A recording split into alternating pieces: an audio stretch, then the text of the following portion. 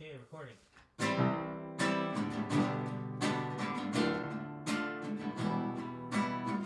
Hi, everybody. Welcome to the Transplant Infectious Disease Podcast. Today we have a fantastic guest from the University of Oklahoma, and I'm hoping I pronounced your name right. Is it Dr. Sassine? Yes, sir. So tell us a little bit about yourself. Sure. Thank you for having me. It's a pleasure to be on the Transplant ID podcast. A little bit about myself. I was born in France and I grew up in Lebanon, and I went to medical school at the Lebanese American University back in Lebanon. And then I moved here to the US in summer 2015. I completed my internal medicine residency and I was a chief resident at St. Luke's Roosevelt Hospital Center in New York City, which is now part of Mount Sinai. Mm-hmm. And then I completed my ID fellowship on the immunocompromised track at the University of Texas and MD Anderson in Houston. And currently I'm being a transplant infectious disease specialist and an ID faculty at the University of Oklahoma for 2.5 years. And that's my first job out of fellowship. That's fantastic. So I've had another guest on the podcast, Dr. Gadi Haider, who was also from, is it the same university? Is American University of Beirut, and are they the same university? No, it's a different university. Ours has a more recent School of Medicine. Mm-hmm. The American University of Beirut has kind of one of the really kind of oldest medical school programs in Lebanon and the oldest English-based American system kind of education in the country.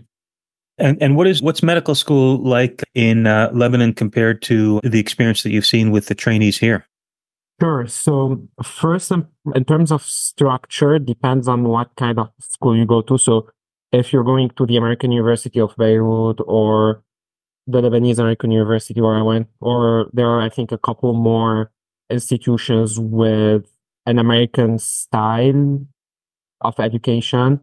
You do college, undergrad for over there, it's 3 years. I think there's 4 years.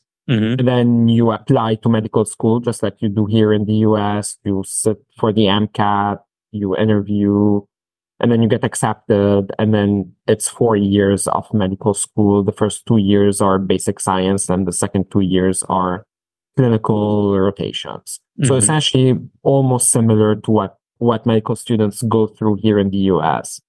There are a few other schools that follow the French system where you actually get taught in French.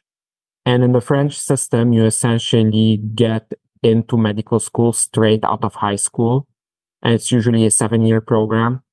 Some programs have at the end of the first year, have like a major exam that determines whether you actually move on. And then once you pass that exam and you move on, you're good. But it's usually a 7-year program. You don't get you just get one degree, which is your MD degree. Mm-hmm. They do about 5 years of basic science and then 2 years of clinical work. So in a nutshell, that's what it kind of looks like. So then after graduation, you came to New York City. How was the transition from, is it Beirut that you were at? Yeah, so I did my clinical years in Beirut. I originally grew up in Jbel, or another name for that city is Byblos, which is, I want to say, 35 kilometers north of Beirut, and probably one of the oldest cities in the world, so a lot of history, but smaller city. And then I spent 3 years in Beirut, and then I moved to New York City to a program that's on the Upper West Side of Manhattan. So pretty abrupt transition there. But I would say it was fun, especially for, the stage of my life I was at. Pretty intense. Mm-hmm. I probably wouldn't want to live there right now. So kudos to all our colleagues who practice medicine there and live there on a daily basis. And I still have some of my co-residents who live there. But definitely a very different, both in living on a daily basis and then in the way medicine is practiced. Sure. And now you mentioned Byblos, and I believe I've seen pictures of Roman ruins in Byblos. So I guess you grew up in the shadow of these ancient civilizations and then at the same time, a very modern civilization. Correct. So Byblos was originally founded by the Phoenicians. Wow. And there are still Phoenician ruins. And the Phoenicians were people who liked trading. Mm-hmm. That was kind of their essential occupation. So they established multiple cities along the coast of that area because it Mm-hmm. would facilitate trading by sea.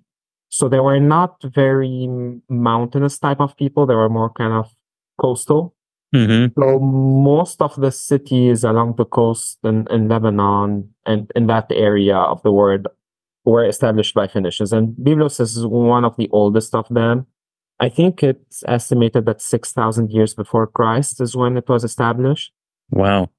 And then as part of the history of that area of the world, they've seen everything, right? So the Greeks have been there, which is where the name Byblos is the Greek name of the city. And then the Romans passed by. There's still an outdoors Roman theater that you can actually visit, or you can visit the ruins of it. And then there are a lot of remnants from the Crusaders. Actually, before the Crusaders, the port of Byblos is still the Phoenician port with kind of the Roman changes to the port. And Mm-hmm. then the Crusaders built a very famous citadel to defend the city when they got there. And that citadel is still there. And you can actually visit it. They built one of the biggest churches in that town as well. And then obviously kind of more recent things. I think a few years back when I was still there, they were doing some pavement work and they unearthed some Byzantine mosaic on a Mm-hmm. random street. So yeah, it's like it's very immersed in history for sure. Wow. Wow. So you went from that to New York City, and then from New York City to Houston, which is yet another total sea change, I imagine. And you were at MD Anderson? Correct. So UT and MD Anderson run a joint fellowship program. Your home base is actually at UT. Mm-hmm. They have a couple of fellowship tracks. I went on the immunocompromised track where you spend most of the time at MD Anderson and you do your research at MD Anderson. So I got a pretty different experience, kind of larger scale institutions for sure, more cutting edge treatments in terms of cancer and their complications, clinical trials, and, patients who come in having had 12 different infections in the past 2 years, having failed 7 lines of therapy. And they get administered new drugs that you're not really sure what's going to happen after that. Mm-hmm. Mm-hmm. So this was definitely a major change compared to what I had experienced in residency. I do remember my first month of consults at MD Anderson was on the stem cell transplant team. And I don't think I had a great idea of what was going on back then. But I've definitely learned a lot and changed a lot since then. Yeah, yeah. The learning curve is tremendous, and you had an opportunity to work with some of the finest researchers in the country. And I saw that you had published on respiratory viral infections. Tell us a little bit about the work that you did there, and what work you continue to do in that area. Sure. So I was very fortunate to work with Dr. Roy Shemali, who continues to be my research mentor up until now. He is a top-notch researcher, and on top of that, he's really a great mentor who knows how to support you in your growth as a fellow and then as a junior faculty. And I think that that's something very important for prospective fellows and prospective junior faculty to have. Mm-hmm. With that, yeah, so we have worked some on respiratory viruses. And I think one of the most recent pieces we published together was looking at kind of what challenges we have encountered in designing clinical trials for antiviral therapy to treat respiratory viruses, and specifically in hematopoietic cell transplant, but this can also extend really to most of the immunocompromised population. And, I think over the past 7-8 years, and if we exclude COVID for a minute, we've had maybe 4 or 5 drugs, 7 or 8 trials done for various indications. Most of them were RSV, parainfluenza.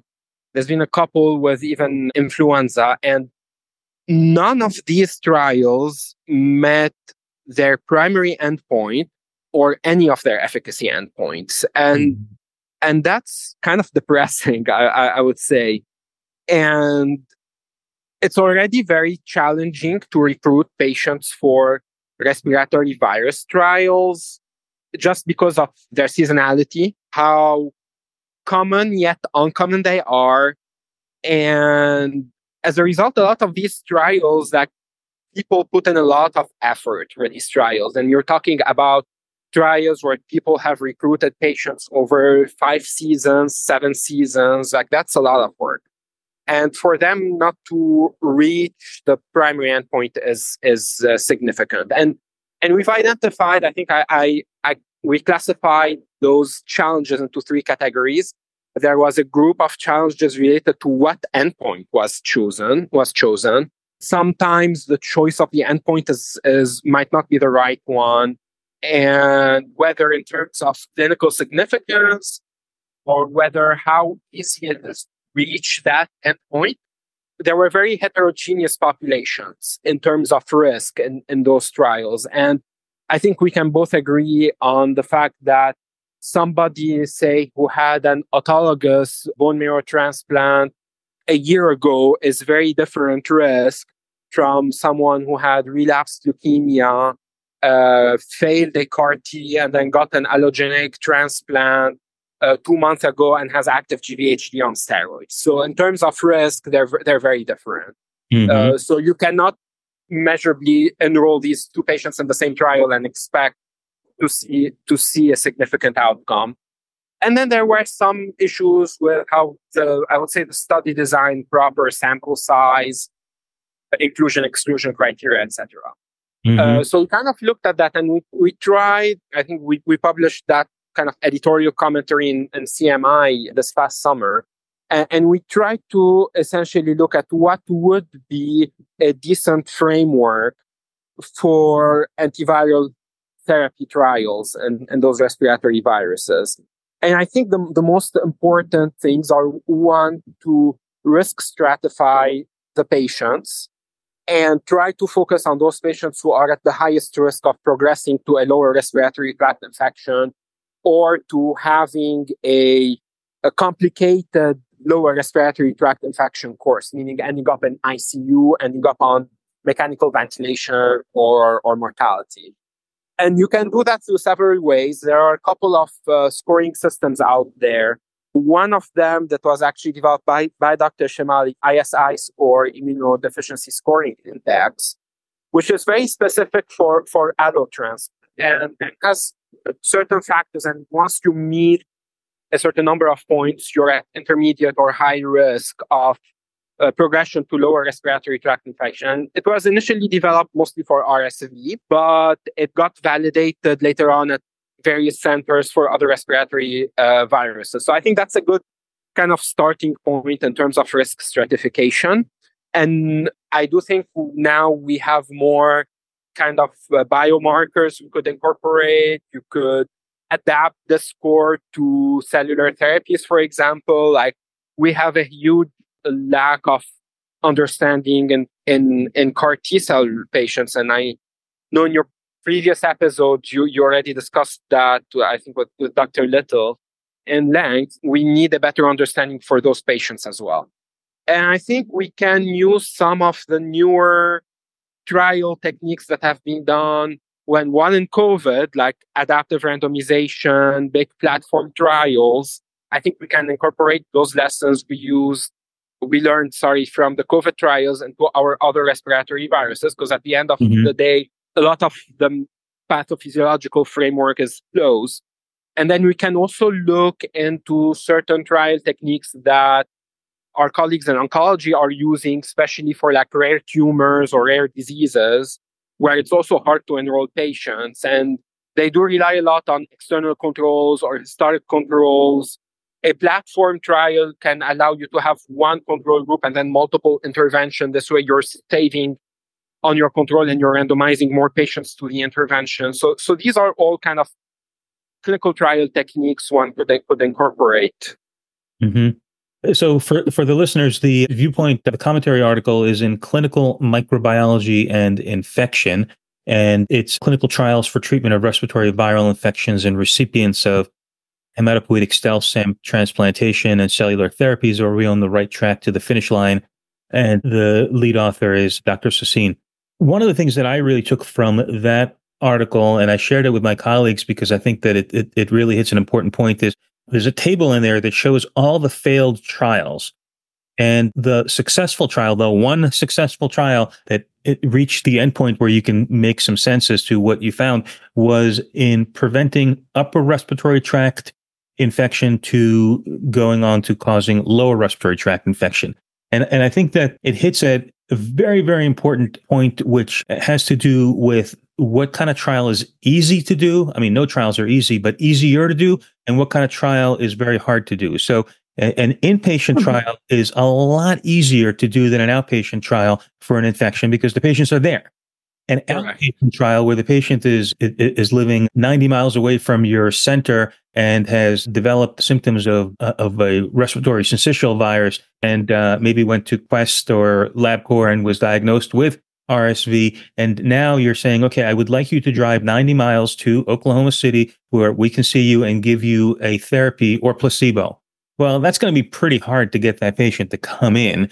So those are very hard trials to do, but those are the trials that need to be done because once the virus has set up shop in the lower respiratory tract, the role of antivirals is important, but as we've learned from many years of experience, it's only part of the story at that point. Maybe immune modulators, maybe bacterial superinfection, fungal superinfection, meticulous ICU care. Those things are incredibly important, and those things are just add to the variability and make the decision about whether drug A or drug B works much less clear. Correct. I agree. And you know, in our immunocompromised patients, you can still argue that there's still some degree of ongoing viral replication, even when the virus moves to the lower respiratory tract. Sure. But I agree. I think we've learned, and I think this is also part of the lessons to learn from COVID. Essentially, we've learned that most of the activity we can get out of these antivirals is if you intervene at the upper respiratory tract stage. So that's one big lesson. I do want to mention, I think the group at the University of Minnesota, I think Dr. Boulware, if I'm saying his name right, did try to set up a pretty cool outpatient COVID trial situation where you would actually enroll online and then they would mail you the drug. And I think that's something somebody should try for other respiratory viruses. It still requires some effort from the patient, but that might be one solution. And yeah, I agree with this sentiment, and we see this in patient care. I mean, I work here at the University of Oklahoma. About half of our patients get referred to us from outside hospitals. A lot of my clinic patients drive 2 hours, 3 hours to come over to see us in clinic. And that's just for like routine clinical care. So you can imagine how difficult it is to do this for a clinical trial. If you're measuring PK/PD, if you're having to do like every other day visits or like even weekly visits, it can be pretty challenging. Yeah, you mentioned the term outside hospital, which is a term that people like me and you who work in university hospitals are used to. But the truth is that the vast majority of care in the United States that's given in hospitals, I mean, the vast majority of care that's given in the U.S. is given in the home. But the care that's given in hospitals happens at community hospitals, and research infrastructure is very focused on academic centers, and that is a problem for outpatient trials. Agreed. And, especially to give a more transplant ID related example, most of our allo transplants will follow us with us for the first, say, 90, 100 days. And after 100 days, a lot of them are going back to their community oncologist for follow-up. And this is where they get their vaccines post-transplant. This is where they get kind of their routine care. We might end up seeing them if they get, say, a big GVHD event, but those routine things like a respiratory tract infection are dealt with in the community. And yeah, this is why it's difficult to recruit patients for these trials. So switching gears, but staying within the realm of respiratory viral infections, more and more we have people that, even fairly immune suppressed people, that have SARS-CoV positive testing discovered as an incidentaloma, that they are using the term from a CAT scan that shows an incidental finding that you don't know what it means, in that the patient is coming in for routine care, maybe being prepared for a autologous or an allogeneic stem cell transplant. As part of some sort of screening protocol, they have SARS-CoV that is positive. They are asymptomatic or asymptomatic. And then the whole machinery of getting the transplant has been set in motion, particularly if they've already received the conditioning regimen. And then you say, well, okay, what do we do now? How are you approaching similar situations like that if you're getting called from the oncology unit with somebody who's tested positive and is at home or at a hotel room near the medical center, and they want to know, okay, what do we do now? Yeah, so I think the first question is, how polysymptomatic are they? So, of course, a good history exam, chest imaging can help. Sometimes we still see lower respiratory findings, even without a whole lot of symptoms. But that set aside, I think the AST-CT for bone marrow transplants and then the AST for the solid organ transplants have been pretty proactive and helpful in kind of setting some guidance for these patients and for these specifically tricky situations. Mm-hmm. I think for bone marrow transplant, I think the consensus is still to delay the transplant, usually by a couple weeks. I'm not personally aware of the date, if there's any COVID or SARS-CoV-2 specific data there. But I think that's extrapolated from our experience with other respiratory viruses before COVID. Sure. And that was the recommendation, say, for flu or RSV, and that's still the recommendation for SARS-CoV-2.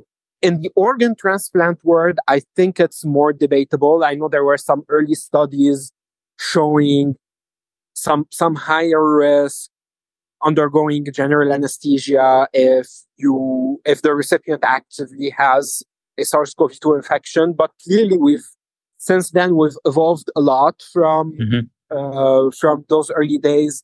Many of the recipients have an okay immune system before transplant and have received the vaccine, so they have some form of immunity, and this is why we're seeing more of the polysymptomatic situations. And I think the guidance is, if they truly are asymptomatic, on a case-by-case basis, you can actually proceed with a transplant. I personally have recommended to proceed with a transplant in a couple cases, and we've had good outcomes.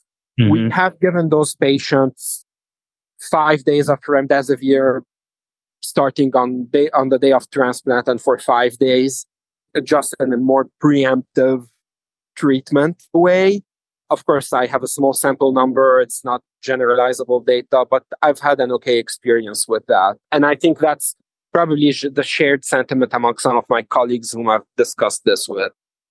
Yeah, I think that's moving toward the direction. There was a study published by Sofia Zavala at When You Need to Dive in the Deep End Transplanting SARS-CoV-2 PCR positive recipients. It was in it was published in the summer of 2023, and it described about 12 patients where they did the transplantation, and it seemed like they did fine. Some of them received antithymocyte globulin. Some places use cycle threshold as a means of getting a sense as to how much virus there is. I will say that the big caveat about cycle threshold is that it's not a standardized test, and one person's cycle threshold does not equal to another person's cycle threshold using the same exact respiratory secretions from the same exact patients. And also, there's been an effort in the past few years to try to eliminate as much as possible homegrown tests that are not approved by regulatory agencies for making clinical decisions. I think it's a bigger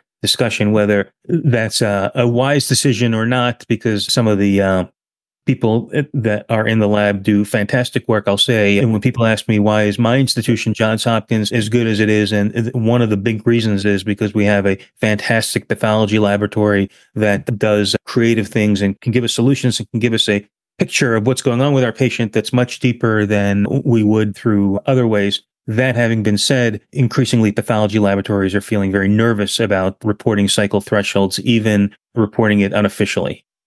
Correct. I share the sentiment. There are days where I think you're as good as your microbiology lab is. So I definitely share that sentiment. Yeah. So I'm going to switch gears completely out of the viral world and into the bacterial world. And you have published about Pseudomonas aeruginosa and pneumonia. And I think appropriately so, there's an overwhelming movement in medicine to try to give shorter courses and more focused courses of antimicrobials. However, with Pseudomonas aeruginosa, you and your colleagues have raised an alarm bell saying maybe this overall approach is not good for every situation. And what is your concern about Pseudomonas aeruginosa? Sure. I think this is a good discussion, also very relevant to transplant ID, even though it really is more of an ICU ID word. But definitely for transplant ID, we do see a lot of invasive Pseudomonas infections. And I think the discussion also applies broadly to the other non-fermenters like Acinetobacter, Stenotrophomonas, which are also kind of very important pathogens in our world. And here I also want to give credit to my ID pharmacist, Emily Segrist, who also collaborates on a lot of research work with me. And this was one of the pieces we wrote together. So big context, as you mentioned, there's a big drive towards shorter courses for bacterial infections. And in the world of pneumonia, there has been a big drive towards moving from the 14-day course to the 7-day course for most of the microbiological etiologies of pneumonia. And I think this still the last standout were the non-fermenters, most famously Pseudomonas. And multiple groups have tried in multiple trials to evaluate 7 versus 14, 8 versus 14 days. And I think invariably they've hit the problem of recurrence with the shorter courses. So this kind of letter to the editor is something we wrote in response to a trial that came out of France, where they also tried to evaluate, I think, 8 versus 14 days of antibacterial therapy for Pseudomonas pneumonia. And it came out in a critical care medicine journal. And here it was kind of a more kind of direct rebuttal to the conclusion that the authors, I think, maybe concluded a shorter course as non-inferior to the longer course, despite their data not exactly showing that. But again, here in the shorter course group, there was a higher rate of clinical recurrence. And here I want to give them some kudos for really looking at clinical recurrence. A lot of these pneumonia trials look at microbiologic recurrence, which we can argue how patient-centered this outcome is, and does it really matter if I still recover Pseudomonas in the sputum a week later, but my patient is doing better? So I think here, and going back to our earlier discussion about clinical trial design, I think this was a very relevant endpoint. They looked at clinical recurrence, and there was a higher rate of recurrence in the shorter group, and there was a trend towards a higher mortality in the shorter group. So, yeah, I think there were a few other issues with that study. They did not reach their enrollment goal. Again, one other good trial that got disrupted due to the pandemic. But at the end of the day, I think we still do not have the data that would make me confident to go for a shorter course of therapy for non-fermenters, Pseudomonas included.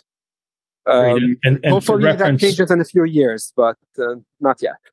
Thank you. I'm sorry for cutting you off. For reference, the article is in Intensive Care Medicine, and it was published in 2022. Shorter might not always be better. The case for longer antibiotic therapy for Pseudomonas aeruginosa pneumonia. I'm sorry to have cut you off there.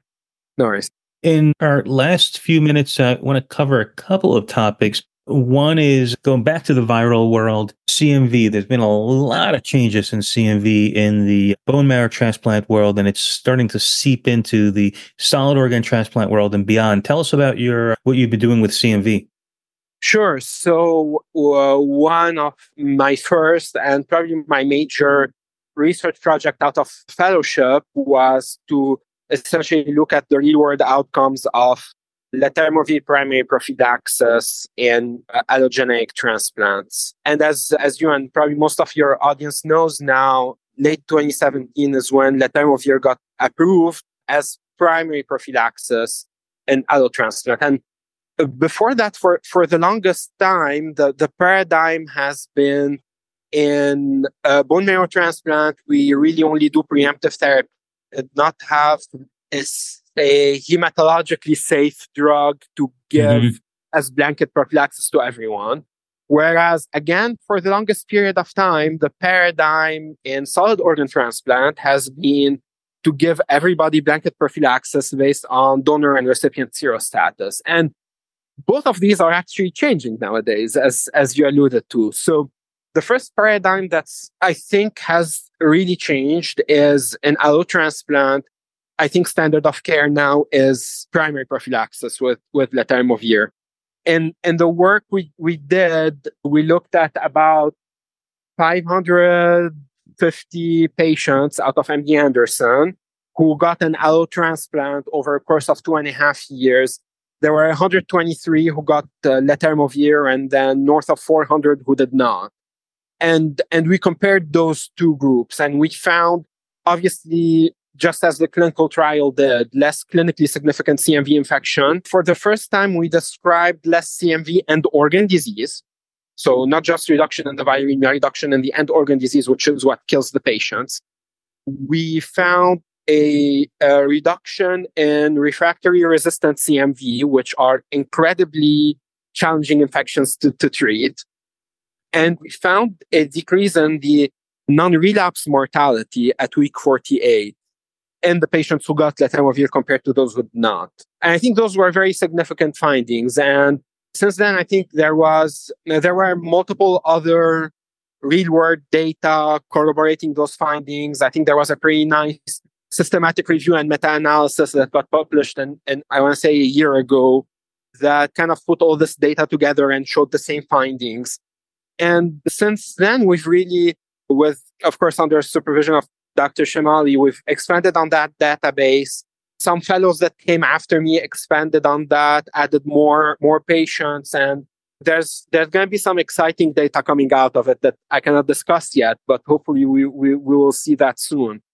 So I do want to say, letermovir really changed the landscape in allotransplant in terms of CMV risk. I think it's standard of care up until day 100.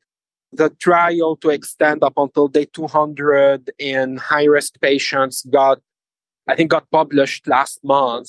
Pretty exciting data. With that, you always have the question of, is letermovir suppressing CMV-specific immune reconstitution after transplant?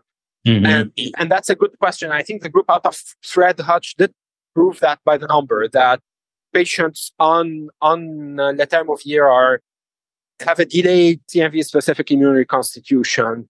That said, I personally don't think that is necessarily a bad thing, but I hope that soon we'll have the data to prove that. Now, in the organ transplant world, the first thing you alluded to is letermovir has now creeped into the organ transplant world. I think we have good data on high-risk kidneys that got published last spring to use letermovir with letermovir being kind of non-inferior to Valga and cyclovir, which has been standard of care in terms of prophylaxis.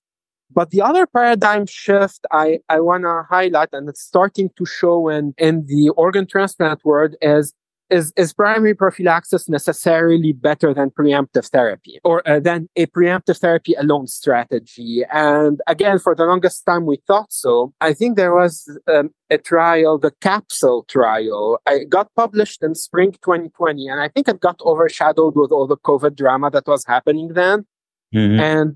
And I personally didn't get to hear a whole lot about it until the last ID week. There was a really good talk about it by Dr. Limay from Seattle, who's the principal investigator of the trial. And then I think a few months ago, they did a post hoc survival analysis on this trial. And it seemed that the group that got prophylaxis had higher mortality than the group that had preemptive therapy. And you would think that's something that's settled in the CMV world, but it's actually not. So, yeah, a lot of movement in how we understand the CMV post-transplant for sure. Yeah. I would say that some of the things that come to play in terms of CMV in the bone marrow transplant group is it used to be that the serostatus of the donor and recipient were critical. And are you saying that that you would support just across the board prophylaxis, not even focusing on the serostatus, or do you still focus on the serostatus? No, I think this entire discussion is really targeted in the bone marrow transplant world on seropositive recipients. Sure. I think of the seronegative recipients, there are not a whole lot of patients who are at risk unless they've had an exceptional amount of post-transplant transfusions. Sure. But yeah, this is mostly on seropositive recipient. That said, I think right now, based on the data we have for seropositive recipients, the standard of care is primary prophylaxis. I know there are groups trying to look at whether within the seropositive group, is there a subgroup that might benefit more of prophylaxis or might benefit less of prophylaxis?